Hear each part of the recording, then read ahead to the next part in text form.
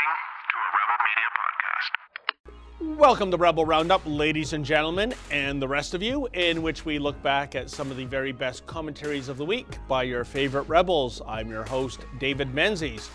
Attention Loblaws shoppers, there's an appliance special on right now in which $12 million of your tax money is going to enable this multi-billion-dollar conglomerate to purchase new fridges and freezers. Oh my. Sheila Gunn-Reid has all the stone-cold details. Quebec's anti-burqa law, Bill 21, is being deemed as racist and Islamophobic by the usual suspects. Even though it's all about separating mosque from state, Rebel Commander Ezra Levant shall explain all. So after that disastrous Me Too themed Gillette ad campaign earlier this year, you'd think maybe that parent company Procter & Gamble might have learned some advertising lessons? Well, judging by a tweet for its Venus brand of female razors, the answer would seem to be a firm no. Ben Davies has the skinny on P&G's latest virtue signaling marketing flop. And finally, letters. We get your letters. We get your letters every minute of every day, and I'll share some of your responses regarding Justin Trudeau's $1,600 a plate fundraiser in Toronto last week. Two things. Apparently, there are still Liberal supporters who adore this guy.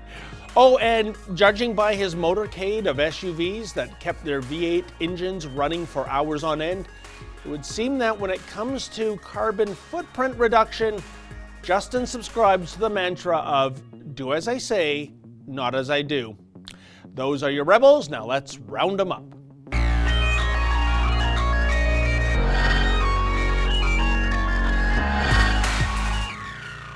Loblaw gives money to an organization with direct ties to Notley's campaign team through Brian Topp that in turn smears and character assassinates normal Canadians who don't have billions of dollars squirreled away after years of ripping off poor people and tax evasion. Loblaw, through these generous sponsorships to the Broadbent Institute, funds attacks on Albertans who just want a job and maybe want to be able to afford to buy some groceries in a Loblaw store.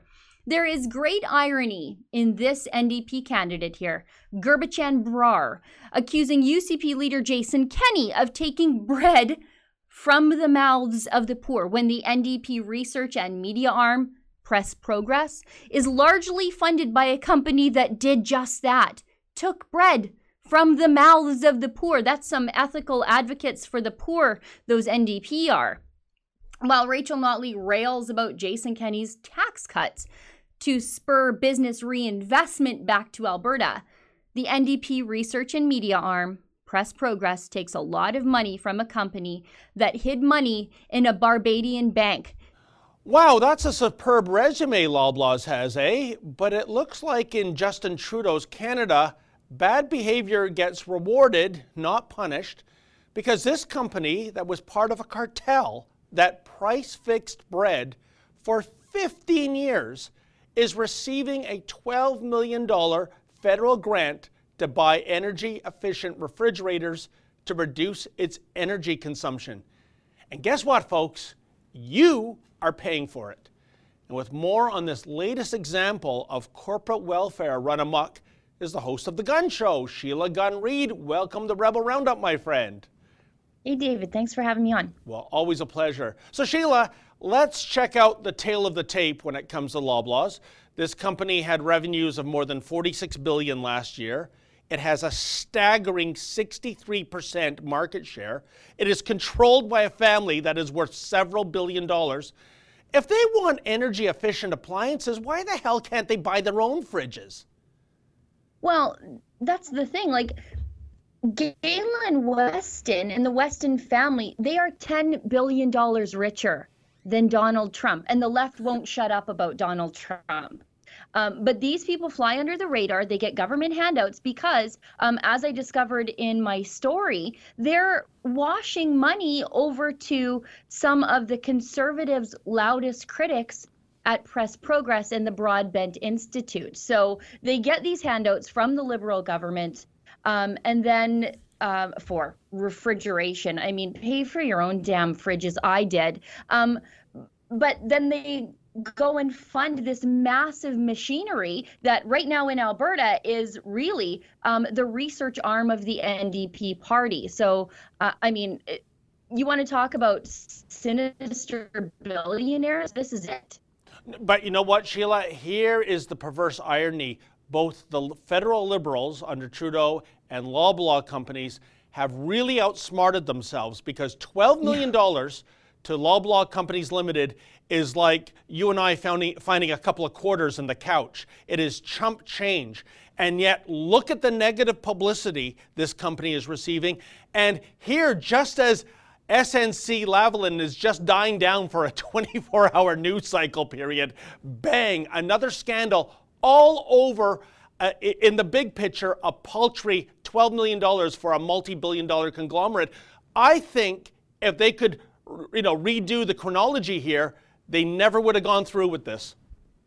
Yeah, and the way we all found out about it is just so perfectly liberal. I mean, the news broke on Climate Barbie Catherine McKenna's Twitter feed. She did like a live stream video of her handing this money over to Loblaws. And she was standing there proud as a peacock, thinking this is something that Canadians are really going to embrace. Look at us doing green things. For all the people who manage her social media, it's over 20 most days, not a single one of them thought, you know what? We sort of kind of did tell veterans that they were asking for more than we could give them. And we basically told Grassy Narrows First Nations Reserve that they can kind of go screw themselves, even though they're poisoned by mercury. And here we are handing out money to billionaires. It was so tone deaf. It was so much from the inside the bubble of Ottawa, but it is perfectly liberal. It shows just how out of touch they are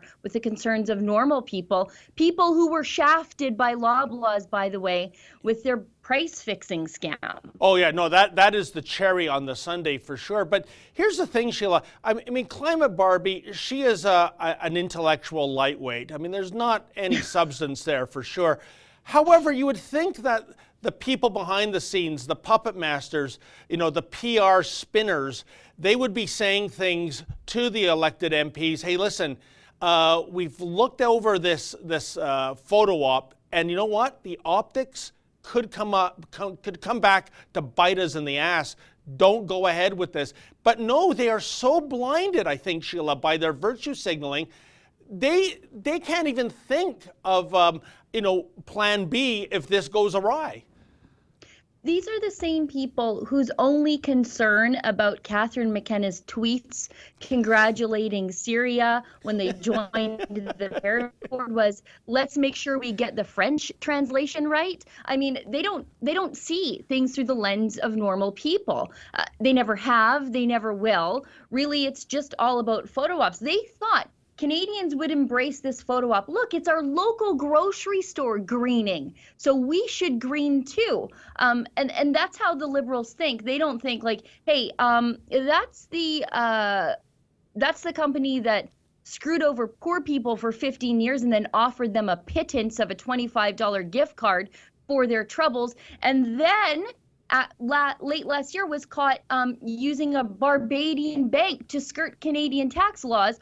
All the while, Bill Morneau, Canada's finance minister, is cracking down on small businesses and farmers like they're a bunch of tax cheats. Yeah, no, it is amazing. And, the funny thing, too, about the price fixing scandal, Sheila, as you pointed out, Loblaws went from a co-conspirator to use the parlance of organized crime, to a rat, and offered up the goods first so they would get immunity. Usually in the world of the mafiosa, that's a death sentence. But here we have corporate bad behavior not being penalized, but by being rewarded by this $12 million check for refrigeration. This is Twilight Zone stuff. Yeah, and I mean, the thing about Loblaws, and I'm not one to attack wealthy businesses. I think good for them if you come by it honestly, and that's in question, I would say. but we can't really escape them, especially in places where there's not a lot of other grocery stores. They're as close to a grocer monopoly, I think, as you can probably get in today's modern age. They have, their independent stores, which are the No Frills Superstore. If you need to go to a drugstore, Shoppers Drug Mart, they own Renfrew. Like, they own such a market share that you really can't, on a lot of days, say, you know what, I'm not going to shop at Superstore, because for a lot of places in this country, they are the only game in town. No, you pointed that out in your commentary. I mean, for someone like myself in the Toronto area, I can seek out competition. And I know Lady Menzoid, thanks to your commentary, she's now crossing the street from Loblaws to Longo's, and it's not much of a sacrifice. But if you're in a small town, a Loblaw company grocer might be the only game in town.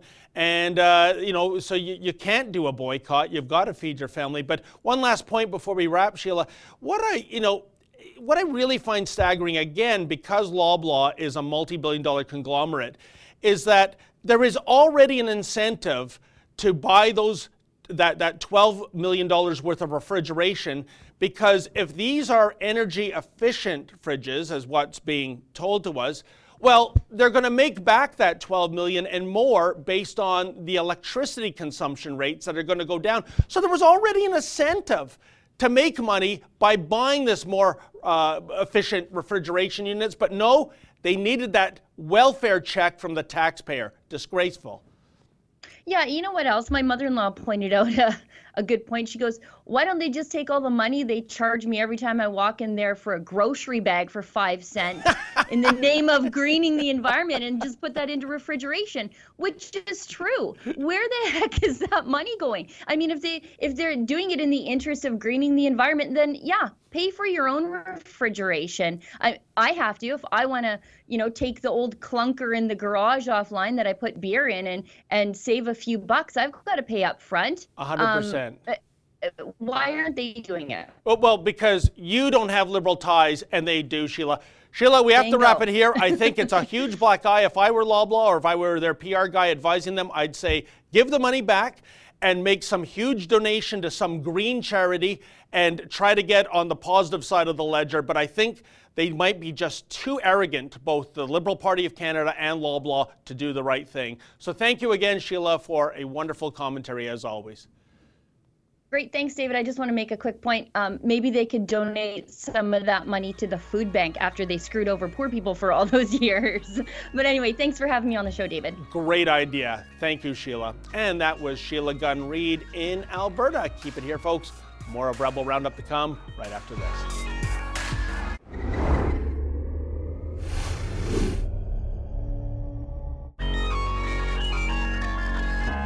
The persons listed in Schedule 2 are prohibited from wearing religious symbols in the exercise of their functions. Pretty clear, and you know what? Pretty uncontroversial to me. You don't see police officers pulling you over for speeding wearing a huge honkin' crucifix on a necklace, do you? No, because that's not a uniform man.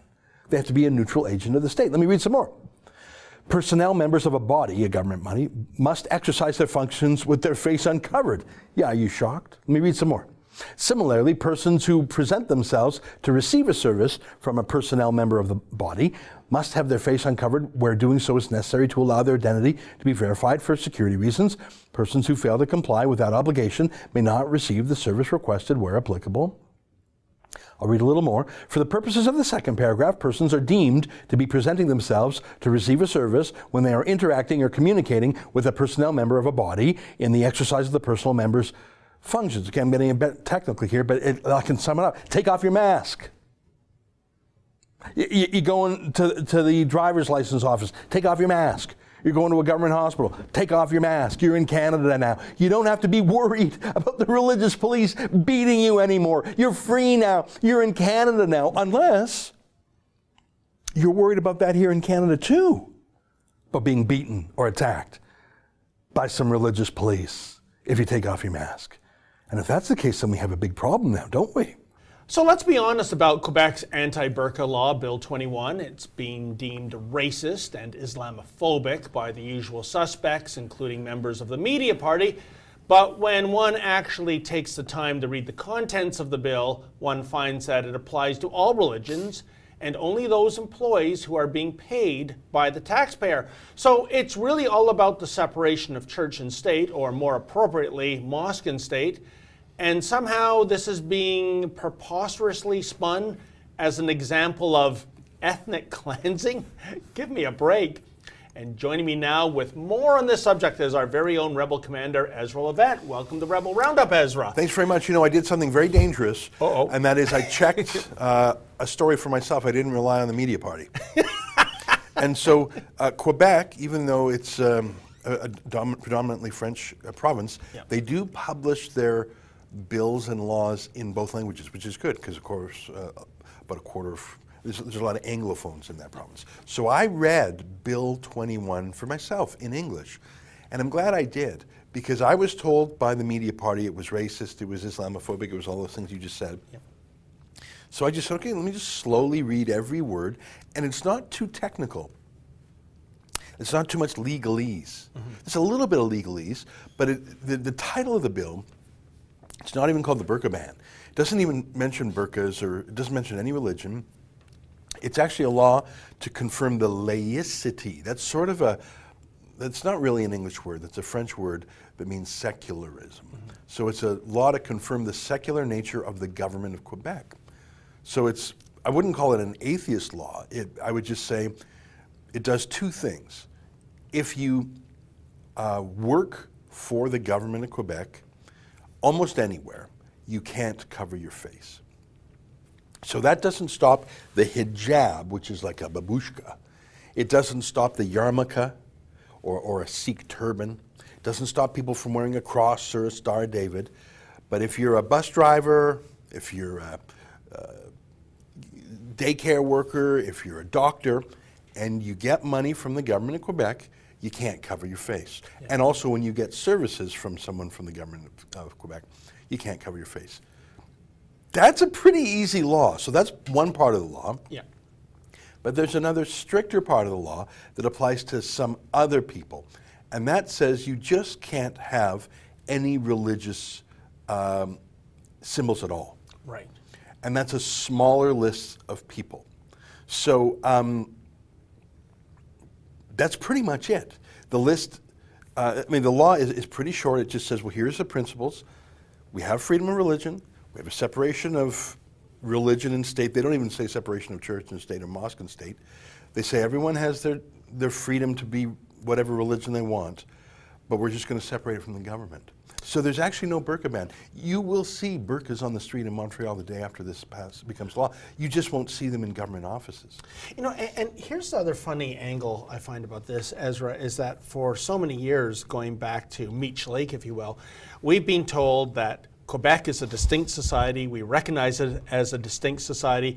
And then on this file of the separation of church and state, if you will, when they go out and do something that shows their distinctiveness, they get condemned.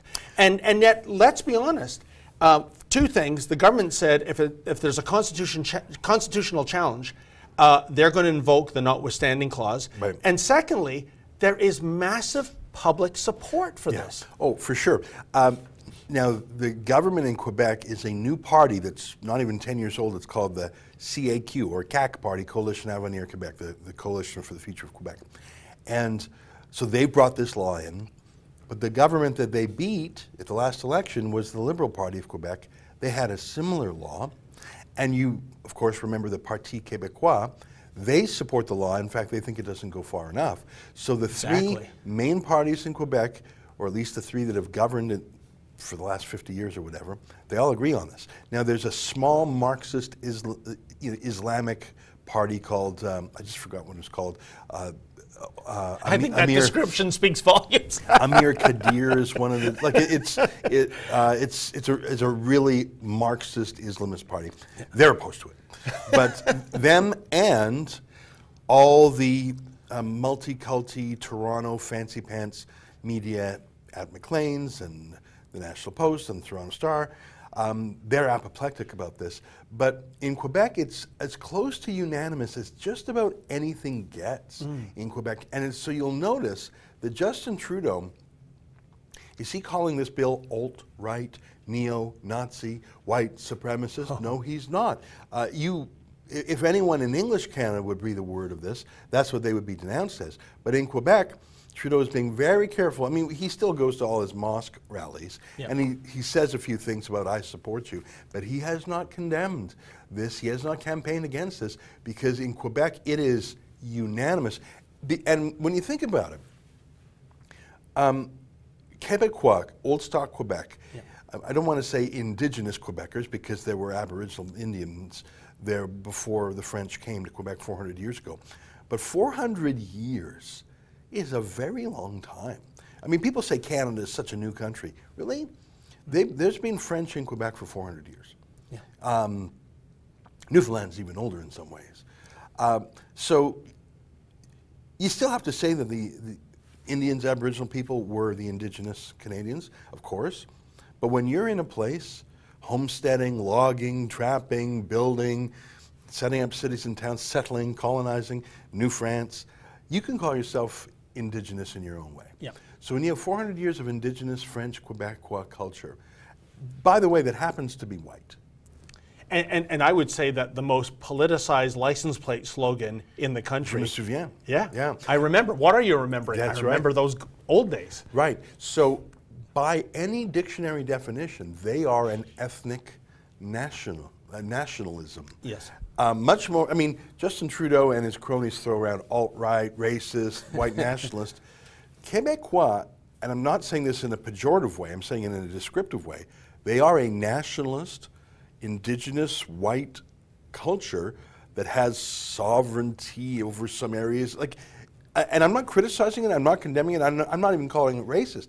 I'm just saying, if there is anything in North America that resembles a white nation, that talks about itself as its ethnicity and nationalism, it's the Quebecois. And I'm not condemning, I'm not saying they're racist. I'm just saying that they want to keep their Frenchness, and for most liberal politicians, that's always been okay.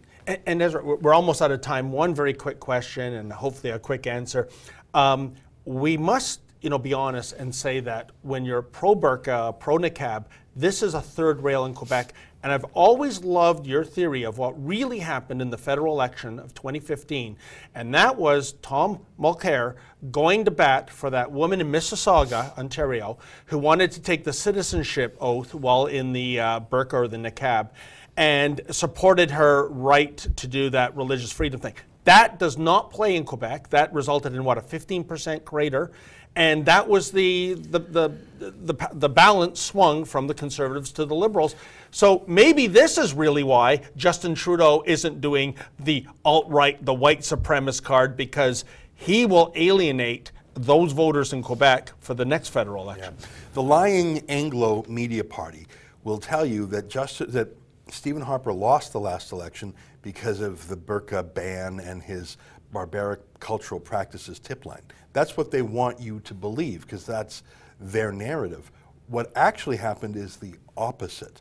The Liberals and the NDP were perfectly tied for about a month in the campaign, and that was almost perfectly splitting the ABC, anybody but Conservative vote. And Stephen Harper was on track to win a minority government until Thomas Mulcair, who, by the way, is probably identical to Justin Trudeau on the issue, but he wasn't as smart as Trudeau. Yes. So like you say, he totally embraced it. I think it was a 14-point immediately collapse of his vote in Quebec, because the Francophones, the indigenous French nation, just said no thanks. So you have a 14-point drop in Quebec basically overnight.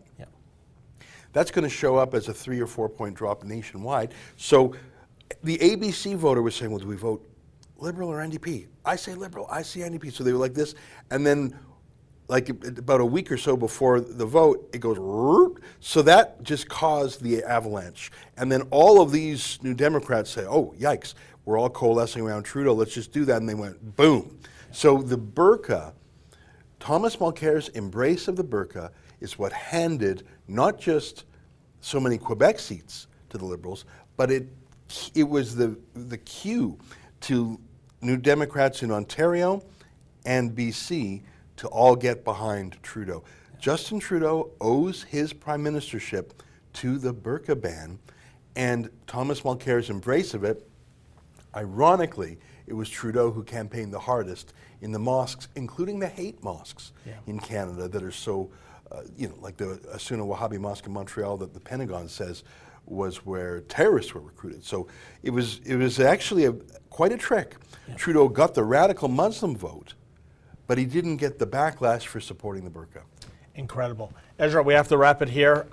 Amazing story. Folks, keep your eyes on this one. You're going to see hypocrisy galore by the liberal elites and the media party when it comes to this particular bill. Keep it here. More of Rebel Roundup to come right after this.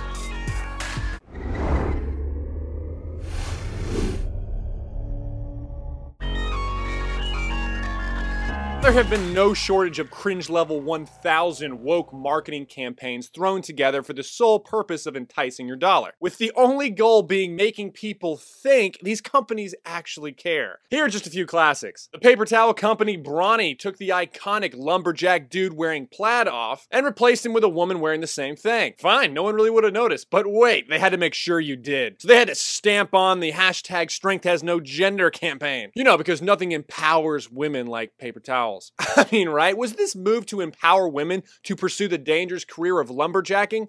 No, it was to seem woke. Another classic, Nike giving Colin Kaepernick an entire line with the slogan, "Stand for something, even if it means sacrificing everything." I know what people tell you, but here's the truth here. Colin Kaepernick was a losing QB for 2 years and lost his starting job. And so he was benched. This all happened before he took a knee. He lost his job before he took a knee. And even still, that same season, with all the controversy, he still was allowed to play and was awful. So what did he sacrifice? Nothing. But Nike wants to fight bigotry and stand up to injustice. No, you don't. You want to prop up a fraud to sell sneakers. And don't get me started on the Gillette toxic masculinity commercial. But just when you think Gillette couldn't get any more woke and ridiculous, they say, "Hold my beer, I got one for you." Posting this image with the caption, quote, "Go out there and slay the day, glitter plus lasers." Whatever glitter plus lasers mean. And of course, any critics of this ad have been labeled fat-phobic. Remember the good old days when advertising was all about moving the merchandise? Now it seems that certain companies have been infiltrated by social justice warriors. Indeed, an increasing number of marketing campaigns seem to be far more keen on making some kind of virtue signaling social statement as opposed to enticing consumers to go out and actually buy the product being advertised. And how weird is that? Joining me now with more on this wacky SJW trend in the ad business is our Tinseltown rebel, Ben Davies. Welcome to Rebel Roundup, Ben. So good to be here. Likewise.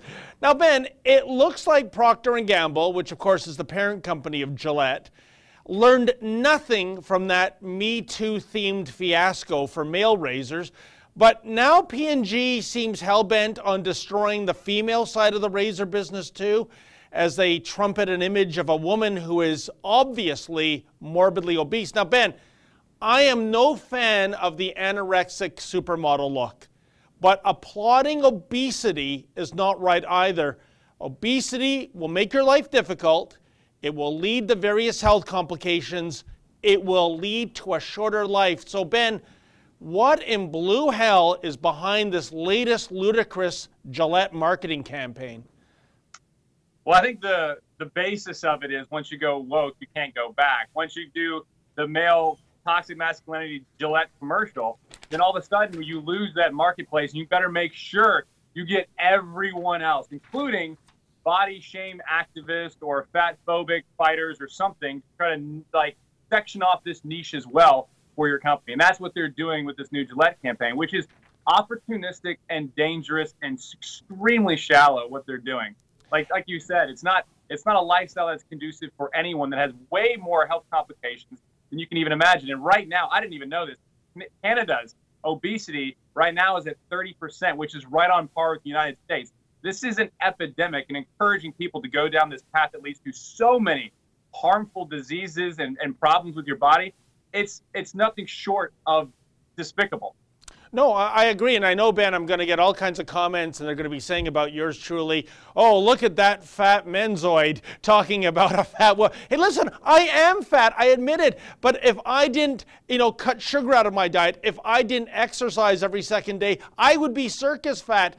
This is not something to triumph. We have this whole body image thing going now, Ben, where people are saying, yeah, you go gal or you go guy, if you need quintuple XL, clothes to get into, that's fine. No, it's not fine. It's unhealthy. And Gillette, which is, let's face it, in the business rather, of body image, they shouldn't be adding fuel to this social justice warrior fire to begin with.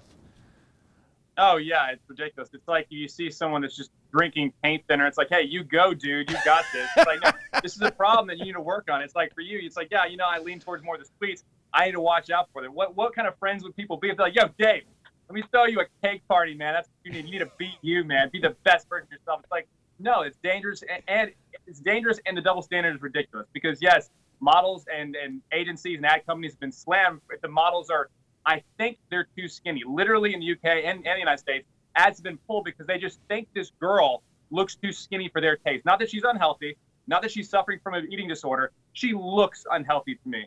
And saying this, you can't even be on screen for people to admire if you look too skinny for my taste. That is insane. Likewise, I'll also say, obviously, if anyone is suffering from an eating disorder, that's something that also should not be encouraged. You can't say #BU when someone is suffering on the opposite end, not indulging, but removing food entirely. You don't encourage any of those because it's detrimental to the person. And I just think it's crazy. But that side of the equation, that's about 7% people that suffer from an eating disorder, which is still a problem we should address and talk about. Don't get me wrong. But we're talking 30% of people in the United States and in Canada that are suffering from an eating disorder where they're overeating, where they're becoming obese. That's something that should not be glorified. No, 100%. And it's staggering, Ben. I mean, how's this for a concept? Just using real women with real curves and, women that embody a picture of health as opposed to being on the extreme of ultra skinny or ultra fat. Now, Ben, here's the thing, though, I don't get. Like you said earlier that basically Gillette has no choice but to double down. I would dispute that with you, my friend, based on, the male razors campaign that they came out with.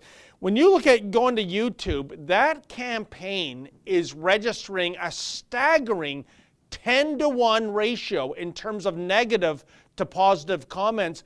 If I'm the awesome. Gillette marketers, I'm going, oh my goodness, what a misstep. I wish we could take that back. But instead, you're right, they are doubling down, but I think it's like shooting themselves in the foot. Yeah, I mean, you would think any rational person would think that, but that's the left for you, and I repeat myself. It's like the only thing I can think of is they're like, look, if we alienated this huge swath of the market, we had better get everyone on the opposite end, because that's the only reason something like this is going to be flying with the marketing team. And that's what bothers me. It's not, I mentioned this in my video, you better not believe for a second these companies actually care about empowering people that are suffering from an eating disorder of overeating to get out there and do more of it. They're thinking, how can I get people to buy these cheap razors, and that's it. And playing on someone who's already dealing with an issue like this, that's evil. And Ben, when the next quarter statements comes out for Gillette, I'm not sure P&G separates that or not, if that's public, but I would like to see if this is selling more razors or their sales are further going down.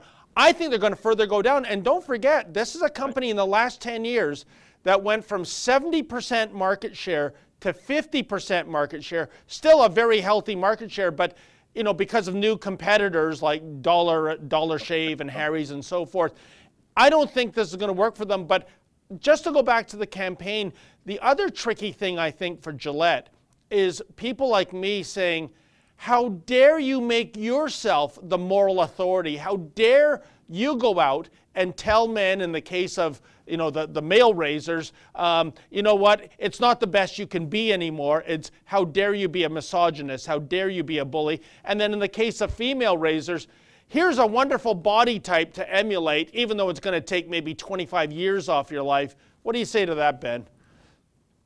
I'm baffled by it. I mean, it really makes no sense that you'd be willing to do this. And as a consumer, I'm not going to take this for a second. I work hard for my dollar, and I'm going to take it somewhere else to get a product that I think mirrors my view of the world and cares about me in the same way that I would want my razor to care for me. Like, it makes no sense. And I really hope, like you said, the dislike ratio on YouTube, I hope that is perfectly representative of the way that the stock will tank from doing this kind of stuff. Indeed. One last question, Ben, and I want to get your view on this. It's kind of like, you know, in the Hollywood reference, you can love the art and hate the artist, and I'm thinking of somebody like Roman Polanski here. But in my case, until January, I was a huge fan of the Fusion 5 Gillette razor. I think it's the best, razor on the market. And I'm at the point right now, I'm down to my last 2 Fusion 5s. It's kind of like Elaine Bennis and Seinfeld. I got to determine who's sponge-worthy or not. And, and here's the thing, though.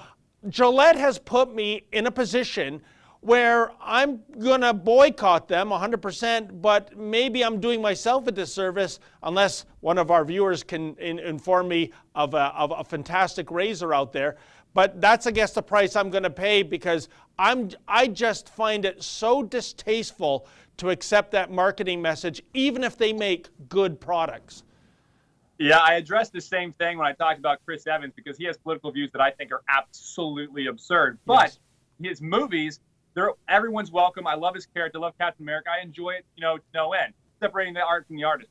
Brie Larson, on the other hand, she's the Gillette, where she goes out, she says, no, this movie's not for you, you 40-year-old white dudes. Like, I don't care. You need to shut your mouth. Other people need to see at the table. I'm like, no, I don't care about your art. You're telling me it's not for me. When they market like this, that's what they're going to get.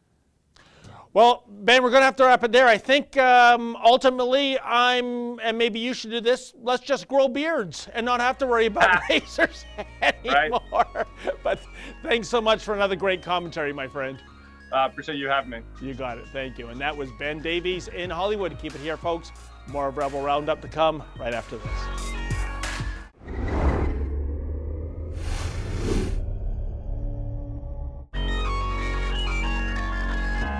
So Prime Minister Justin Trudeau dropped by Toronto last Friday to host a $1,600 a plate dinner for the Liberal Party of Canada. And 2 things quickly became evident to us that evening. First, there are still plenty of Liberal Party supporters who, for whatever reason, are turning a blind eye to the SNC-Lavalin scandal. And secondly, even though the federal carbon tax took effect earlier this month to ostensibly save the environment, it appears that when it comes to engine idling, the Trudeau Liberals follow the proviso of do as I say, not as I do. In any event, here's what some of you had to say. Digital, aka David, writes, clearly carbon tax doesn't matter to him because he's not paying to fill up those gas guzzlers. Well, you are correct, David. Who cares what a liter of gas costs as long as the taxpayers are footing the bill? Scotian Coast writes, they're paying more for a dinner than I make in a month. Bunch of rich snobs looking for a handout like Loblaws and SNC. Indeed, Scotian Coast.